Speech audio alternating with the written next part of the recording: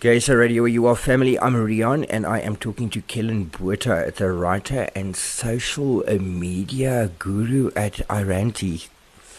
Kellen, how are you? I'm good. I'm good. Glad to be talking to you. Kellen, Transgender Day of Remembrance is happening like soon. Yes, yes, on the 20th of November. How far do you think we've come with trans rights in South Africa? In South Africa, I think we've come incredibly far with trans rights, given that maybe less than a generation ago, under apartheid era laws, much of the LGBT community was very heavily suppressed. Today, trans people have the ability to legally change our name and our gender marker. We've got ever increasing access to healthcare and increasing sensitivity from doctors, nurses, and other healthcare providers about what trans people need in terms of healthcare. But we've still got a very long way to go. So saying that we've come very far is not, I think, saying the same as things are where they should be. There's a lot of progress that we need to make because while trans people have really great protections in this country on paper, uh, it's often a different story in reality. I was going to Transgender people, yeah, I was yeah. going to ask. On paper, everything looks like pretty beautiful, but Mm, when it comes to, by the sounds of it, when it comes to the implementation of that rights, it doesn't happen. mm, yeah. Two issues. There's implementation is not where it should be, and then the rights themselves are perhaps not where a lot of trans people want them to be. The need to have multiple letters from doctors to say that you have, started to medically transition in order to get Home Affairs to take seriously your application for a gender marker change. That is, the law requires you to get these very pathologizing, very medical permissions, and essentially says you don't know yourself. Uh, so that is something that many trans people still look to change. But compared to many other countries, what we do have in the law is very progressive. But then, like you said, implementation of those laws is also highly lacking.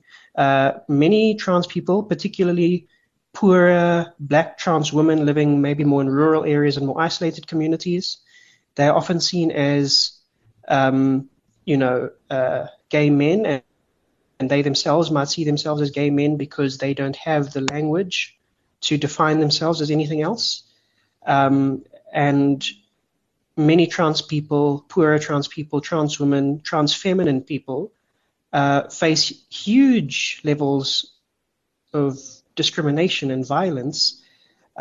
Shaming and harassment is common in the workplace if they can get work in the first place, as well as in the public sphere, in clinics and hospitals.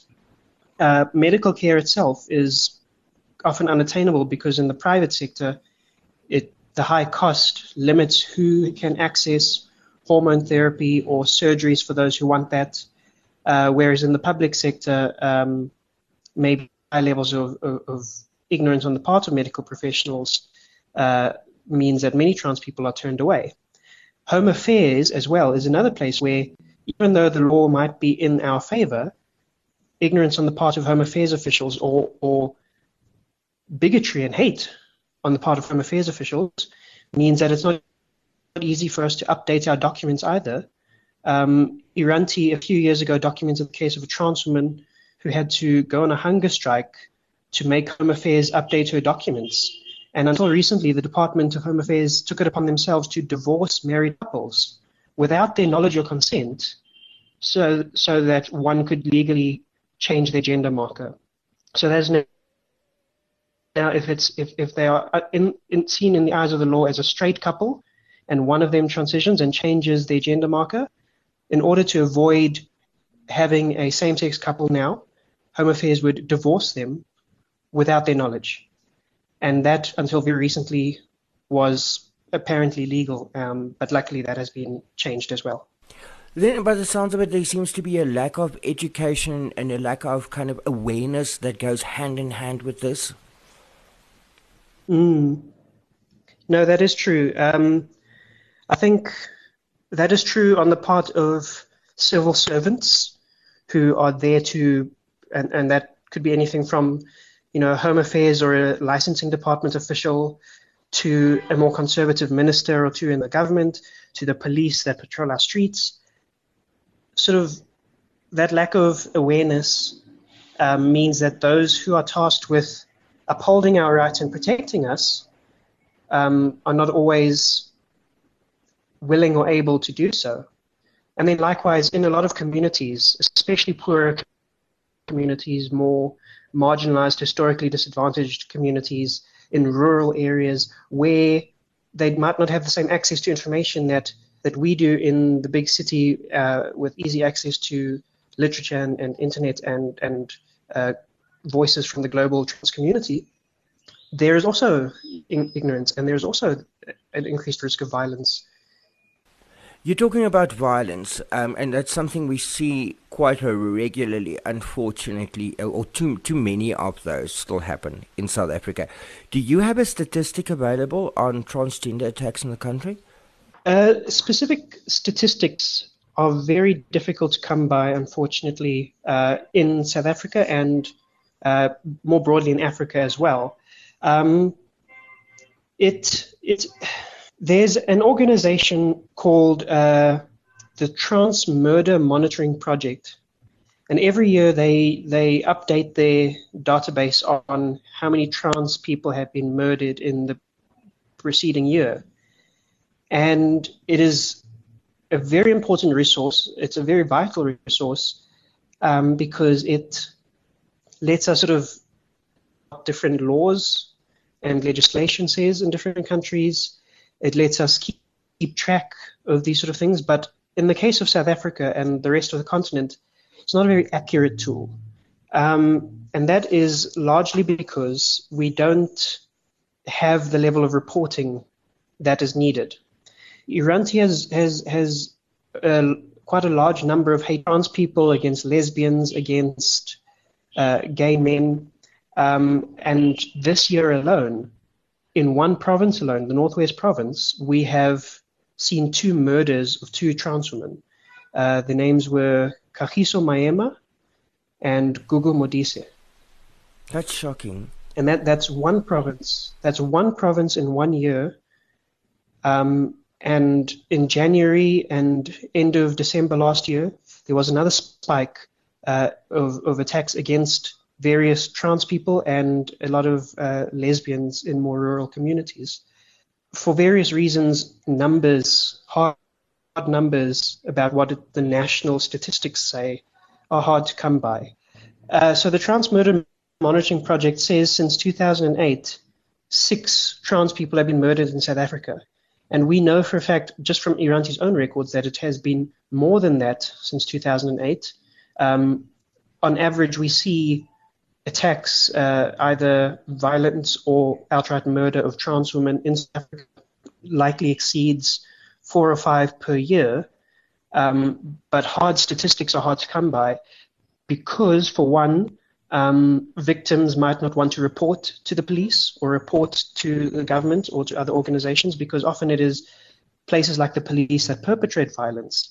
And we see this as well in cisgender women who are the victims of gender-based violence. We see this in gay men who might also be targeted. Going to the police, who are themselves often known to be transphobic and homophobic and sexist and patriarchal, people are not always comfortable doing that.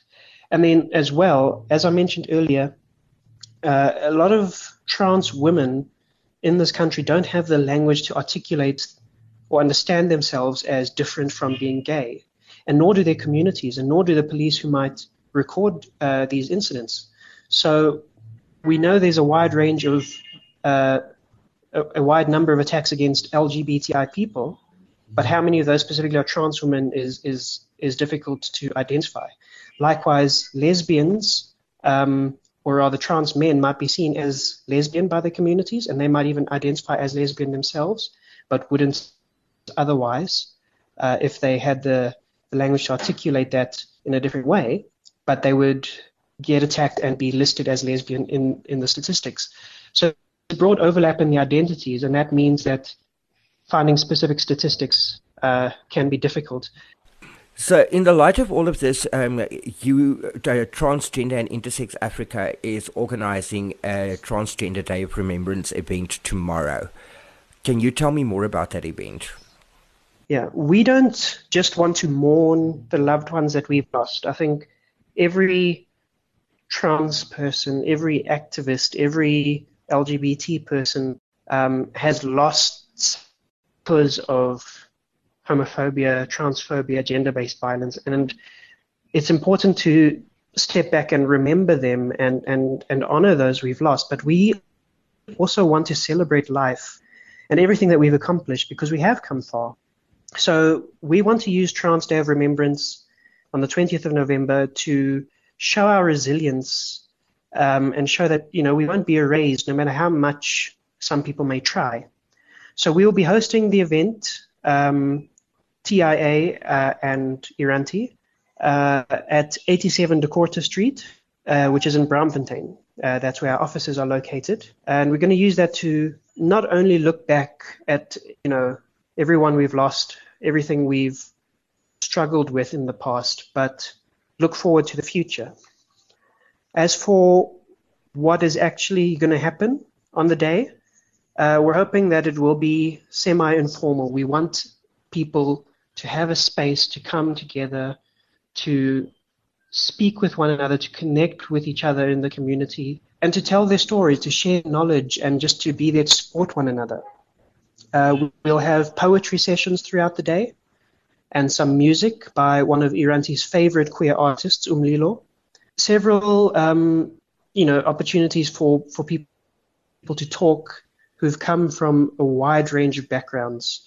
We have, this platform as Iranti to let people's voices be heard, and that's what we want on the day. So it's free to enter.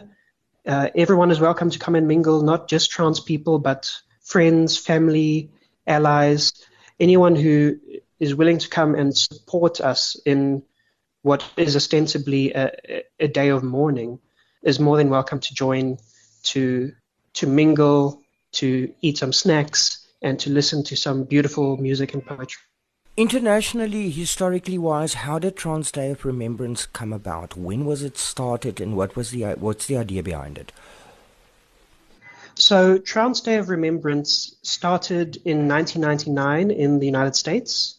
The previous year, in 1998, a black trans woman in Massachusetts in the United States by the name of Rita Hester was murdered. So then the following year, in 1998, there was a small commemoration for her. And over the years, that spread to commemorate the passing of Rita and other trans women who were also taken in the years that followed.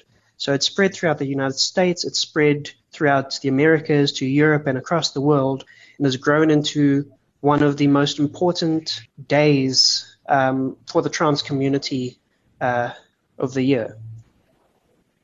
So my next question that I have is, we sort of always kind of look at, when we talk about trans rights, what the trans community can do to help the trans community. But I think it's also time that we start looking at what can allies do. What should an ally do to get involved and help create awareness? I think there's a lot that transgender allies can do to smaller things rather than like the big grand gestures that mean the most. From personal experience, I know a lot of people who are very vocal as allies who, when the going gets tough, they disappear, they fade away. So being there for your trans friends, family, community, but like earnestly being there and showing up for them, maybe not just in the gender-related things, but if they're struggling with something else, being trans makes it that much harder if you are depressed, if you struggle with anxiety, if you are looking for a job. All of these things, even if it might not inherently be like that. So just be there to support your trans friends, family, and community. So you've got a trans person in your life that you are an ally to, just continue to love and support them when they talk about their experiences and their fears and their anxieties. So don't try and decide for them who they are or who they, ought to be. Don't try and decide for them what they should be feeling or how they should deal with something. Just listen to them and believe them and be there for them. I think that's what a lot of trans people want more than, any great hero to come and save them. And if you're in a space where, there's no trans person around, but the people around you are saying, very offensive things or making transphobic jokes, stand up to them. The fact that there's no trans person there to see you doesn't mean that what they're saying is not offensive or hurtful. And so this is your chance to really stand up and say that kind of language is not acceptable. So, tell them about the violence. Tell them that, it is the same thing with people making racist jokes or sexist jokes. Even if the person you might want to defend is not there, it doesn't mean that you can hold your tongue and let the people around you inadvertently think that you agree with those kinds of statements. Oh, and then sort of just lastly, I think an important thing that a lot of allies can do is trans people don't often get the chance, I think, to tell our stories, to advocate for our own rights, and that is changing. Iranti is a media advocacy organization. Our goal is to tell LGBT stories for and by LGBT people. And sometimes cisgender people, straight people, well-meaning allies will talk over us because they are the ally and they are there to stand up for us. But sometimes we appreciate giving us the space to tell our own stories when the chance arises, giving us the space to speak for ourselves. And I think that is a good ally. That is someone who knows how to lift up the community that they want to support rather than speak for the community that they want to support. So I basically go with what you just said. I think from my side, and I could be wrong, could summarize it up in 4 words. Be a true friend. Be a true friend, yes. That's what it's all about. Be a true friend. Don't try and be an ally, LITM, just be good, I think. Be a friend. Should any transgender person listening at the moment find themselves at risk of being attacked or being harmed or anything like that, where do they reach out to? So there are many places that trans people can go and reach out to if they find themselves at risk, but it depends on exactly what they're dealing with. Is it a more generalized thing, or is it, they're in harm's way right this second and they urgently need help? So it does differ depending on the situation. Ideally, various shelters, crisis counseling centers, psychological centers, clinics, and the police are there to help anyone in need, including trans people. So that should always be an option, but often places like the police, clinics, homeless shelters are a source of violence for trans people and a source of discrimination for trans people. When the places that are supposed to help you are sometimes the very ones that are putting you in danger, then sometimes it can feel a little bit hopeless. You don't know where to go. The South African law protects trans people, and for that reason, places like the Human Rights Commission and South Africa's many equality courts, which are located all across the country, can help. But again, this is maybe something that takes time. They work on thousands of cases from thousands of different people in thousands of different contexts all year.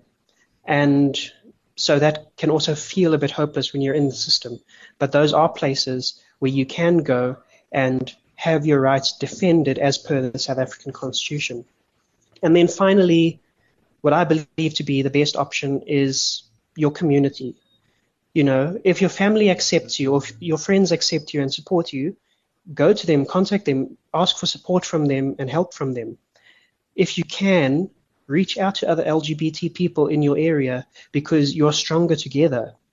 And this is why organizations are so important. There are many organizations around the country. Iranti is only one of them that are also here to help. So if you can reach out to Iranti or in Cape Town to Gender Dynamics, organizations like Gay Umbrella in the Northwest Province, and countless others, they can potentially help you or steer you in the right direction on how to get the assistance that you need. So if you're in Gauteng, you're always more than welcome to reach out to Iranti. We are primarily a media advocacy organization, but we always do everything we can to help out as much as possible on the ground whenever someone in need comes through to us. So my email is kellyn@iranti.org.za. That's KELLYN@iranti.org.za. And our office number is 011-339-1476. We're also on Facebook and Twitter and Instagram. So if someone needs to contact us, even if they're in another province, then we can maybe try and point them towards someone in that area who can help them. Kellyn, so then just in conclusion to all of this, if anybody wants more information about tomorrow night's event, they can also contact you on the same details? Yes, the same details. So KELLYN@iranti.org.za or 011-339-1476, as well as Facebook and Instagram. So you can, contact me, contact our office for more information about our Transday of Remembrance event. It's at our offices. It starts at 6:30. So it's a 6:30 event, and it'll go on to about 8:30. Here in our offices at 87 De Korte Street, Braamfontein. So that's at South Point Corner. Great. Kellyn, thank you so much for your time. You're more than welcome. Geisa Radio, where you are family, I'm Rian, and that was Kellyn Botha from Iranti speaking to us about a Trans Day of Remembrance happening in Braamfontein tomorrow.